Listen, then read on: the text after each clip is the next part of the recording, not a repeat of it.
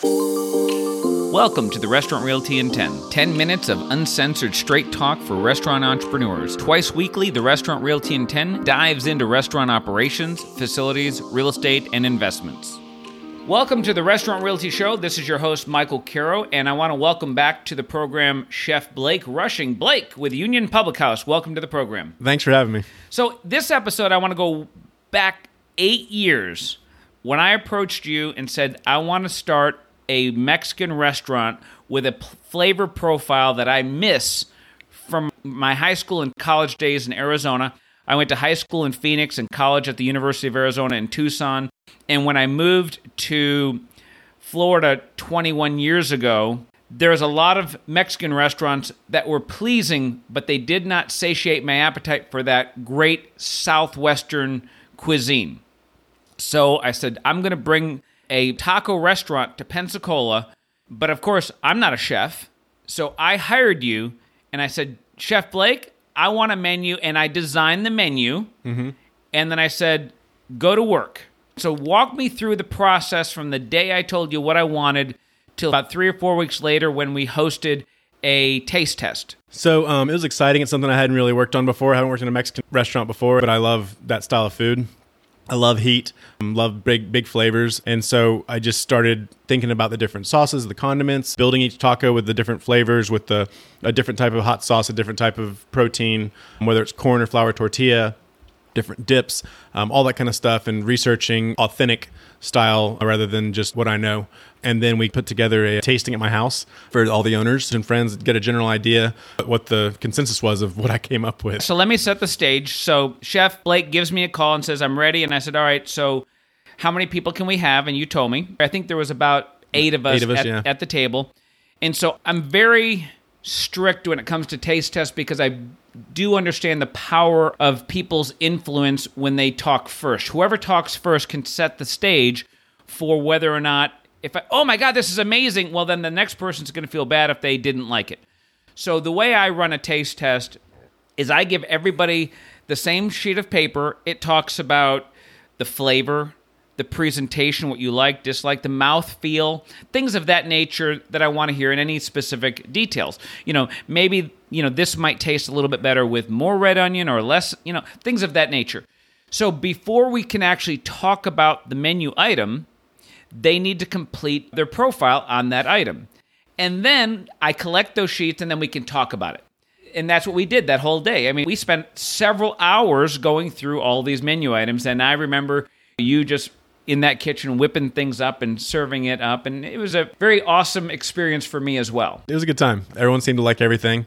And it was interesting. And they did like everything. So he's hedging his bet. So what happened was at the end, of course, everybody is doting on Chef Blake. They're saying, oh my God, this is amazing. We can't wait, blah, blah, blah. And I remember seeing everybody off. Thank you so much. Really appreciate you coming today. And then the door closes. Yeah. And I look at you and I said, that's not the menu I want. and you're like, what are you talking about? Give me some details. So what I was actually looking for, and everybody did like the menu, but that's not what I wanted.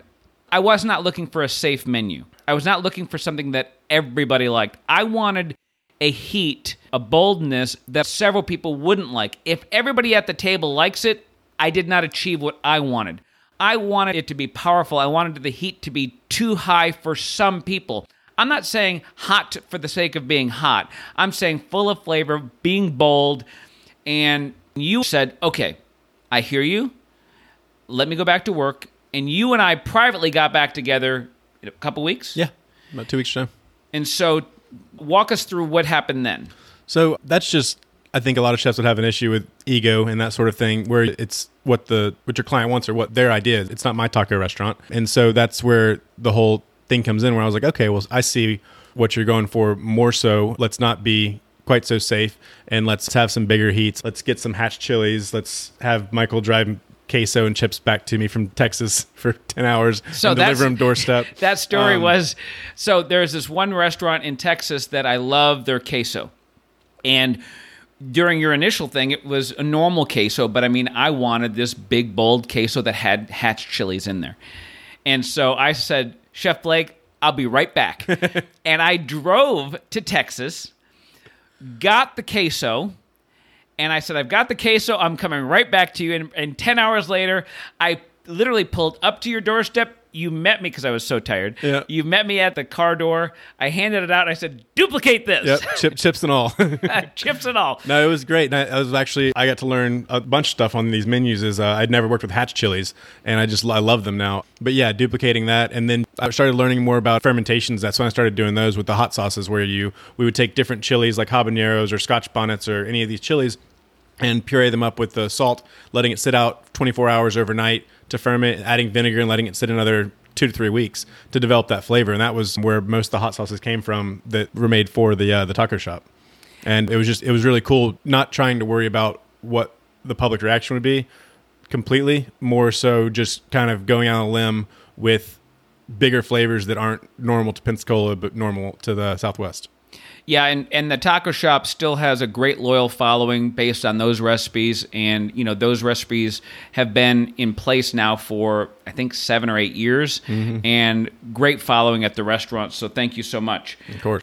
So once we finalized the fact that we liked what you produced, walk me through how it goes from you to training of the employees so they can produce the same food you did.